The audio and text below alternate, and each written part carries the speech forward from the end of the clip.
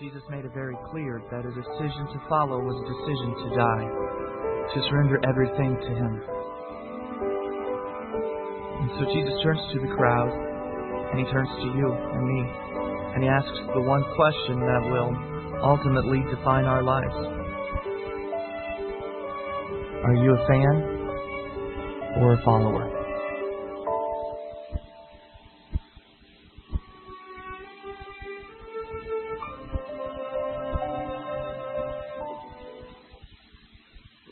Well, if you haven't been with us for the last few weeks, we have been in a series called Not a Fan.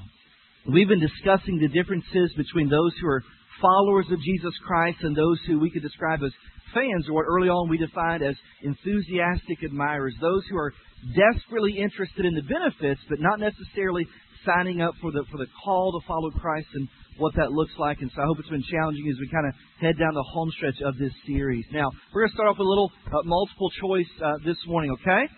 If you had to choose, here's some choices you can make. If you had to choose between a box spring mattress and a Tempur-Pedic, which one would you choose? Tempur-Pedic, right? I mean, what other bed in the country can you jump on and glasses don't fall over, right? But every time I see that commercial, I'm thinking, I gotta have that. What about having to choose between, now don't get any visual in your mind, okay? Because it'll ruin the moment. What about having to choose between your church clothes and your jammies right now, right? Yeah, listen, as soon as I get home, right to my jammies every Sunday if I can. If you could choose between a weekend at a resort or spa clinic or a night camping in your mother-in-law's backyard with 3 kids and no air mattress, hypothetically, what would you choose? We all know the answer. Those are loaded questions, right? We all know the answers to those things, but there's a common denominator amongst all of those, and the common denominator is the choice of comfort. And given a chance, if it were option A and option B and we had just total chance, we would most of the time, if we're honest this morning, we would choose comfort. In all our society, it places an incredibly high value on this quality of life that we have defined as comfort. Now, there's a lot of money to be made on products that enhance comfort. Think of some things: memory foam for your bed, lazy boys for your living room, body pillows, Snuggies. By the way, if you own a camouflage Snuggie, I've seen those recently, you're not welcome here. I just want to share that this morning. I went in my notes, I just felt led to share that. And so on top of that, there are shows out that actually draw us in and exploit our love for comfort. How many of you have ever seen the show? It's a great show. Love to watch it. Have you ever seen the show Dirty Jobs? Anybody seen that show? Yes, and we look at that show and we sit in our comfortable padded seating and we look at the people doing those incredibly uncomfortable jobs and we laugh or we wince or internally we rejoice that God has not called us into that profession, whatever we're watching, all the while grateful for it. But there's a danger. Despite all the fascination with comfort in our society, there is a danger in loving comfort too much, and I don't mean just on putting on some extra pounds watching TV. It seems that we've continued to put more and more of an emphasis on comfort. We've marketed it. We've embraced it as a society, and if we're not careful, our faith will follow suit. That's kind of been the crux of what this series is all about leaving that comfortable life of a fan and receiving all the benefits but none of the sacrifice, and taking steps and moving towards being a totally, completely committed follower of Jesus Christ. And we've come to, as Christians, to embrace comfort. There's certainly nothing sinful about it, but it can't allow us to drift. And we come in, and if the temperature's not right, we hear about it. And if someone is sitting in our seat, it makes us uncomfortable. And all the time, if we're not careful, we'll allow this fascination, this obsession with comfort drift into our teaching. And then all of a sudden, what used to be a challenging, take up your cross and follow me kind of invitation says, sit back and enjoy the benefits, and here's 10 ways to have a happy life. So many times that is filtered into our preaching now in our churches, and often there is little distinction between self-help and Scripture, and there's often this mix of it. And the reality is this type of preaching have this obsession with comfort-driven faith, has produced a new term that I heard about 3 years ago that describes the state of what so many of our churches have kind of drifted into in the content of our teaching if we really want to draw a crowd. Now, it's a mouthful, so I'll say it really slow and then I'll kind of unpack it for you a little bit. Here's what they've described it as, what's drifted into our churches and our teaching. They've called a new system of belief called moral therapeutic deism. Can you say that 3 times really fast? Moral therapeutic deism, right? Now, let me tell you what this is. Now John Ortberg, who our 2012 book of the year that we picked, The Life You've Always Wanted, he describes this belief system on a past blog, and he said this. The title of the blog was this: The Most Popular Religion in America. He says the phrase that was actually coined in a book written in 2005 by Christian Smith, who is a sociologist at Notre Dame. And so here's what I quote that I wrote down about this. According to Smith, the primary expression of faith at our day, at least for young adults, is what he calls moral therapeutic deism. And he says this religion is characterized by 5 beliefs, and here they are. He said there is a God who created earth and watches over it. Number 2, God wants people to be nice, fair, and good. Number 3, the central goal of life is to be happy and feel good about yourself. Number 4, God doesn't need to be involved in your life except when there's a problem that needs, I love what he says here, there's a problem that needs celestial performance enhancement. And he said, number 5, good people go to heaven when they die. Is that not the age that we live in, and in my generation and the generation beneath me? Is that not the thought process that consumes them and the belief system? They said, you know what, these kind of things and those teachings there, they don't line up with that, so I'm going to push those to the side, or I'm going to go to a church and find a church that will meet those felt needs, and I'm going to address those kinds of things. And Ortberg, later on the blog, says this. He said, this is a religion that is far more about comfort and individualism and conformity than it is about meaning, calling, and sacrifice. What makes it particularly challenging is that it is not offered through a new MTD movement or denomination. It's actually catching on and being practiced in churches where leaders think of ourselves as historically Christian. Then he makes these things. He says, but it cannot sustain a life. It cannot build a community. And it cannot call people to take up a cross. Now compare that to the theme verse of our Not a Fan series, which has been Luke chapter 9, verse 23. And Jesus said, if anyone, open invitation, if anyone would come after me, he must deny himself, take up his cross daily, and follow me. And so what do comfort-craving fans do with something like the cross? I mean, it's pretty hard to avoid the cross when you're a Christian, right? It's pretty hard to kind of take that out of there and go, you know what, that's an offensive message, or that's a high cost, or that's not incredibly marketable, so let's just push that to the side and let's leave the cross in the background and let it show up on Easter or some other kind of special day. But other than that, it's not incredibly marketable, this whole idea of denying yourself. So we just kind of shove that thing in the background because if we're honest, the cross is a tough sell. And we need to be out selling the gospel and getting bigger crowds and drawing people. And listen, the cross isn't great for public relations for our faith, right? But the problem is this, is that in our efforts to want more and more people to come to Jesus, we have watered down the gospel and made Christianity as attractive and as appealing as possible. But what have we sacrificed in return is the real question. Watch this clip this morning. Sometimes in an effort to get as many people as possible to follow Jesus, I have, with good intentions, made following Him sound as attractive, as appealing as possible. So I've talked a lot about the unconditional joy, the peace that passes understanding, the grace and mercy that frees us from all of our guilt and shame. Those things are true and they are beautiful and they should be spoken of often. But I've realized that I have been guilty of selling Jesus. Of emphasizing only the parts about Jesus that I thought people would like.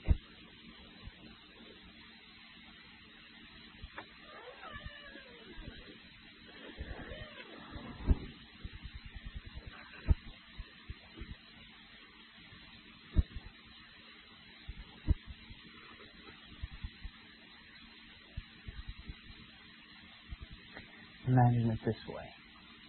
Imagine if my oldest daughter grows up and goes to college, and after a number of years isn't married, but she really wants to be. And so I decide to help the process along. I take out an ad in the newspaper and I put up a billboard sign and print up T-shirts begging someone to come and choose her. Wouldn't that cheapen who she is? Wouldn't that make it seem like they were doing her a favor? I would never do that. If you want to come and get to know her, you better come with everything you've got, or I'll send you packing. Now, how often do we do the same thing to the message of Jesus? As attractive as possible, as marketable as possible, that no demands, that no surrender in your life, nothing like that would cause someone to push back and go, that's too much. And what we've done is we've created a legion of fans, but very few followers so many times in our culture. Well, this morning I want to talk about the comfortable cross, and I want to use a passage that's incredibly important in understanding a right perspective about the cross and its message and its perspective, and that's 1 Corinthians chapter 1. So if you have a Bible, you can turn with me there this morning, or you can we'll put the verses up on the screen if you don't have a Bible today. And so now this morning there's not going to be an outline. There's not going to be lots of points this morning. I'm only going to make one central point this morning. I hope you walk away and wonder, was there any point at all, right? It's like the president. I heard a story one time, one of our earliest presidents, he went to church and he went there and he came home and his wife did what wives do. His wife wanted detail. Ladies, why do you do that? I just want to know this one, right? And so she went and he came back and said, what was the church about? What did the pastor preach about? He said, the minister preached about sin. Now, it's a guy that's a totally sufficient answer, but not for a woman, right? Well, what did he say about sin? To which he turned around and said, I'm pretty sure he was against it, and then retreated to a study, right? Well, I hope this morning you walk away and have a little broader understanding of what the cross is about from spending some time, and not only what the cross is about, but what it calls us to do. And the incredible powerhouse of our lives when we begin to identify with the cross instead of pushing it back to embarrassment because it's not incredibly marketable in our culture today. 1 Corinthians chapter 1. Let's look beginning in verse 18. It says, for the message of the cross is foolishness to those who are perishing, but to us who are being saved, it is the power of God. For it is written, I will destroy the wisdom of the wise and bring to nothing the understanding of the prudent. Where is the wise? Where is the scribe? Where is the disputer of this age? Has not God made foolish the wisdom of this world? For since in the wisdom of God, the world through wisdom did not know God, it pleased God through the foolishness of the message preached to save those who believe. For Jews request a sign and Greeks seek after wisdom, but we preach Christ crucified, to the Jews a stumbling block, and to the Greeks foolishness. But to those who are called, both Jews and Greeks, Christ, the power of God and the wisdom of God, because the foolishness of God is wiser than men, and the weakness of God is stronger than men. Now, 1 Corinthians chapter 1, Paul is writing here, and he's talking about how the world views the cross. How degrading it is, or how embarrassing it is, or how unmarked it is, or how cruel and brutal it is. And in describing that, he says, the message of the cross is foolishness to those who are perishing. They look at it in their dying, sinful state, and they look at the simplicity of the cross and the offer of grace. They look at this just total foolishness, rejecting it over despite while dying. It's foolishness, they would say. And he says, but to those who are being saved, it is the power of God. Now, this is something crucial to understand, your understanding about the cross, what we're going to talk about this morning. It's crucial to understand that those who were living in the first century, the cross was it was the ultimate symbol of weakness. And for many of the gospel that God came to earth in the form of a man, it seemed foolish to them. It's too simplistic. Now, here's the deal. We look at the cross and it's a little more appealing to us today, right? And we market it. I mean, sometimes those of us who do that, we wear the shirts and we've got hats and necklaces and those kind of things. But if a first century Jew were to come into a church building and see an illuminated cross up on the building anywhere, they would have thought that we were sick. And they would have thought, are you serious? Fast forward to the centuries, it would be the equivalent of this. It would be walking in and coming up, and I saw you, and I said, well, that's a beautiful necklace. I can't exactly tell what's hanging on. What is that pendant? And you said, oh, it's a guillotine. Or walking up and saying, oh, I love those earrings. Now, as a guy, I would never say that, but let's just pretend, right? I love those. What are those? They're electric chairs. You think, well, that is sick. Listen, for a first century Jew, you know what they would have said if we were hanging up the cross? They would have said, that is sick. What is wrong with that? That is the ultimate symbol of weakness. And so I think God's point, God is looking at the cross, all the humility, and looking from human perspective what is foolishness. And God says, hey, here's something that carries no honor, no glory, and I'm going to find the least likely symbol for love and for life, and I'm going to use that to display my glory through for all of eternity.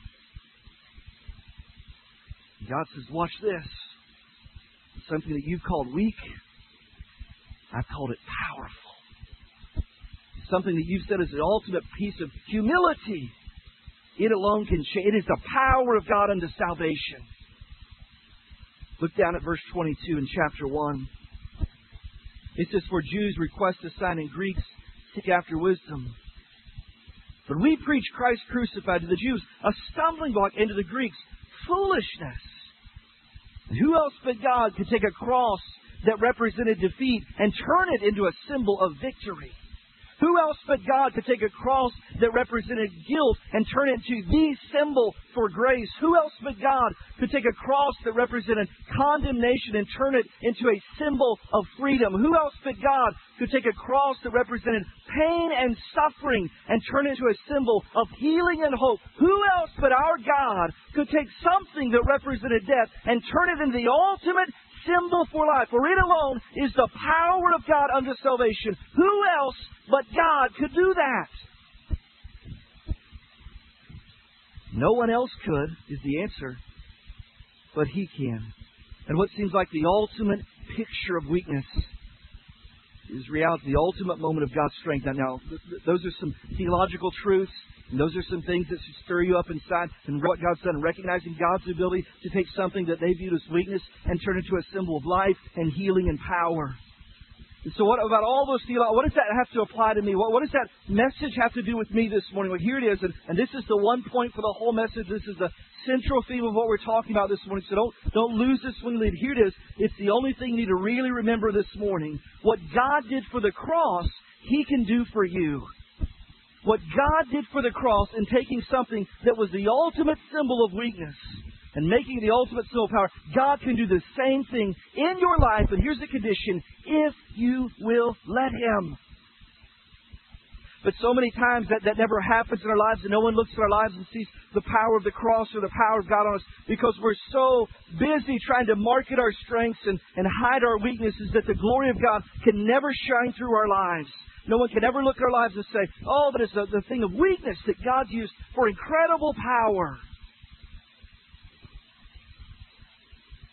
So when you're the weakest, you're exactly where you need to be for God to be the strongest. Look at verse 27 in chapter 1. But God has chosen the foolish things of this world. Now I want you to look around this morning at the people around you. Can I tell you that the people you're looking at right now have done some pretty foolish things this week? Can I tell you that they're going to continue to do foolish things? And can I tell you that in all of our education, all of our sophistication, and all of our prosperity, and all of those things, that when the bottom line is, when you compare us to the wisdom of God, you have no response left but to look at our lives and go, that is the foolishness. It's foolishness. And so God chose the cross not in spite of its weakness. God chose the cross because of its weakness. And God will do the same thing in your life if you'll let Him. If you'll be used of Him. If you'll surrender yourself and say, God, however you want to use me, however humbled I have to get, however weak I have to become, God, whatever it takes, because I'm no longer interested in a comfortable cross that fans embrace. Think about this. You realize that all throughout the Scripture, it is the testimony of God using foolish and weak people for an incredible display of His glory. I mean, all over the Bible you see that. Think about this. Listen to these examples of that. Abraham was old. Jacob was insecure. Joseph was humiliated. Moses stuttered. Gideon was poor. Samson was proud. Rahab was immoral. David had an affair. Elijah was depressed and suicidal. Jeremiah was depressed. Jonah was disobedient. Naomi was a widow. John the Baptist was eccentric, to say the least. What do you do for a living? I walk around in a camel skirt and I eat locusts, right? Peter was impulsive and hot-tempered. Martha worried a lot. The Samaritan woman had several failed marriages. Zacchaeus was unpopular. Thomas had doubts. Paul had poor health. Timothy was timid. And Brad's still carrying some holiday weight. I mean, God uses people over and over, right? Every year, it's Arbor Day that trips me up. Every single year.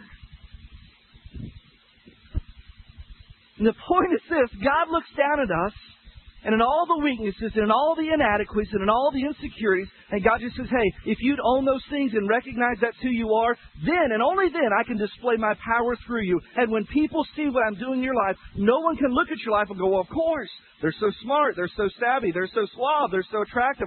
No, they would look at your life and say, it has to be the power of God on their life. You know what happens, why that never happens sometimes in their life? Is because we're so consumed with trying to market our strengths and hide our weaknesses.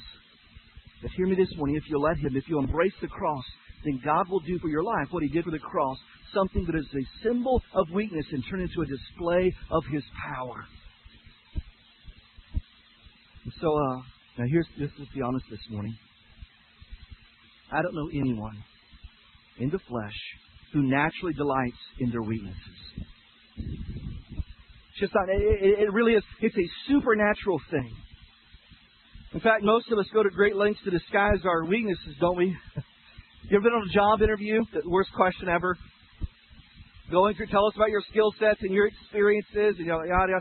What is your greatest weakness? And how do you answer that? Because if you tell them the truth, you're not getting hired, right? I mean, you don't say, well, now that you asked that, I am never on time. I constantly procrastinate. I find that I'm inherently incredibly lazy and slothful. I don't know if this is going to impact the interview or not, but I'm not totally sure I know how to turn a computer on. I cannot be trusted with anyone else's money. You don't say those things if you want the job, right? You know what we normally do? Now, you don't want to come off as arrogant. Well, I don't have any. And so what do you say? Well, you try to come up with a weakness that really sounds like a strength. See if this sounds familiar. What's your greatest weakness? Well, I can be a little bit of a perfectionist. Or I tend to be a workaholic.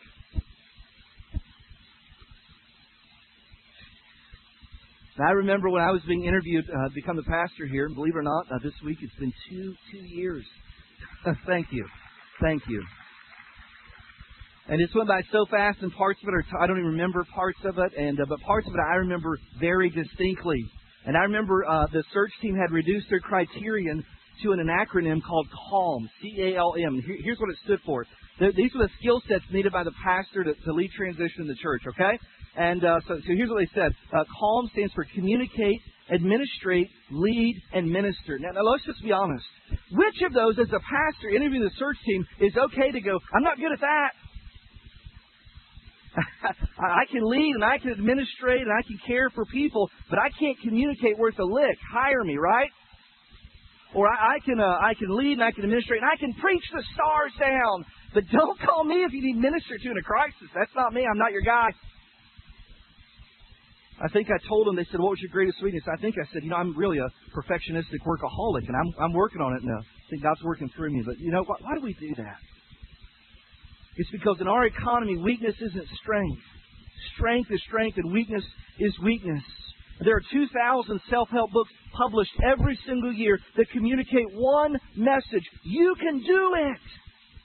The strength is inside of you. You have what it takes. Look down deep inside of you, and the strength is already in there, and you can do it. You know what the message of the cross is? Hey, you can't do it. But if you come to that place and admit that and embrace your weakness, then guess what? God working in and through you, He can do it. And then at the end of that, He alone gets all the glory. And if you come to that place in what God did for the cross, taking something that was a picture of weakness and displaying His strength, God will do the same thing for your life if you let Him. I was joking with someone this past week about something that every parent, if you have more than one child, you're going to identify with this. How is this possible? I got 4 kids. How is this possible? That 4 kids from the same DNA, raised in the same house, are 4 totally, completely different people. Different personalities, different skill sets. And so one of my kids is really laid back and told, listen, whatever you want to do for me, I'm fine with that, right? You want to do that for me? That's a good idea. I'm for it. Some of my kids are not that way, independent. Now, Ella, our 4-year-old, is a mixture of both. Sometimes she really wants to do her own kind of thing. And then I remember one time early on, sometimes she's fine with people doing things for her. So much to the point that when I first got here, I'd been here a few months, someone came up and said, is there something wrong with your little girl's legs? And I said, what do you mean? Well, I never see her walking. People are always carrying her. Pick me up? Great. Well, I remember the last vacation when she had her own, this little rolling Dora suitcase. Right? It's really mine, but I was embarrassed. I said, Elle, you carry that. And so we're getting ready to load the car. We've been in the car a long time. It was late. And she was, that's fine. I'm the big girl. I want to carry it. But it's late, so I go to grab it. And I'm going to carry it in for her and, be the dad and help her out. And at first she's like, no, I'm going to carry it. But then she was tired. And then she said, Dad, it's okay if you want to carry it. And so I pick it up, and we're getting close to the hotel. And you know what happens? She was so generous, she was going to let me carry her too.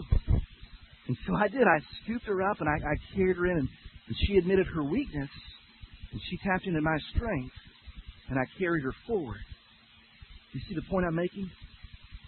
That you and I need to learn a lesson from my, at that time, 3-year-old. That if we'll just come to the place and recognize I'm not all that, and do a little more of this, then God will display His power through us. But it all comes with coming to the place of admitting and embracing weaknesses, recognizing that because of the cross, it makes it clear that when I am weak, then alone He is strong. And that's a test for followers this morning. It's a test for followers. Will we, like Christ before us, trust God enough to embrace our weaknesses, that God, this is weak and I'm embarrassed, I'm ashamed of this, but I'm going to trust You enough that if I embrace that weakness, You're going to show Your power in that situation.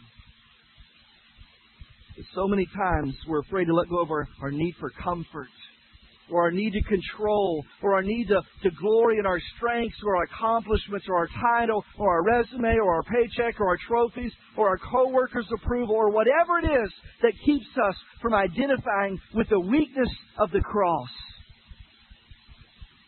So many times we never move past that point.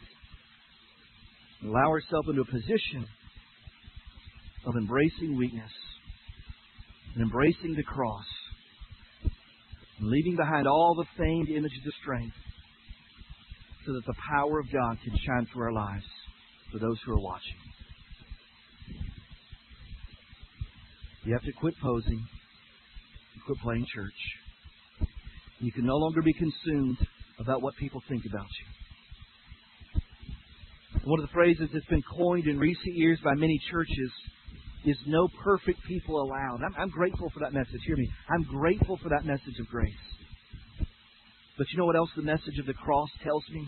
That if I really want to see the power of God unleashed in my life and in my church, it says not only no perfect people allowed, the cross says no plastic people allowed either. Putting on strong faces, scared to death to admit weakness in a situation so God's power can shine through. No perfect people allowed. No plastic people allowed either.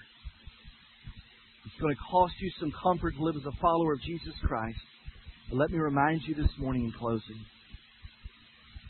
that only one life, yes, only one. Soon will its fleeting hours be done. Then in that day my Lord to meet and stand before His judgment seat. Only one life 'twill soon be past. Only what's done for Christ will last. Only one life the still small voice gently pleads for a better choice, bidding my selfish aims to leave, and only that God's holy will to cleave. Only one life 'twill soon be past. Only what's done for Christ will last. Only one life, a few brief years, each with its burdens, hopes, and fears, each with its clays I must fulfill, living for self or in His will. Only one life, 'twill soon be past. Only what's done for Christ will last. Lord would tempt me sore, when Satan would a victory score, when self would seek to have its way, then help me, Lord, with joy to say, only one life, 'twill soon be past. Only what's done for Christ will last. Only one life, yes, only one. Now let me say, Thy will be done. And when at last I'll hear the call, I know I'll say 'twas worth it all. Only one life, 'twill soon be past. Only what's done for Christ will last. Only one life, 'twill soon be past. Only what's done for Christ will last. And when I'm dying, how happy I'll be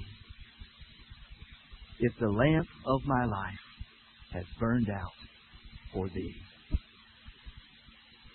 Only one life, 'twill soon be past. Only what's done for Christ will last. I invite you to bow your heads this morning.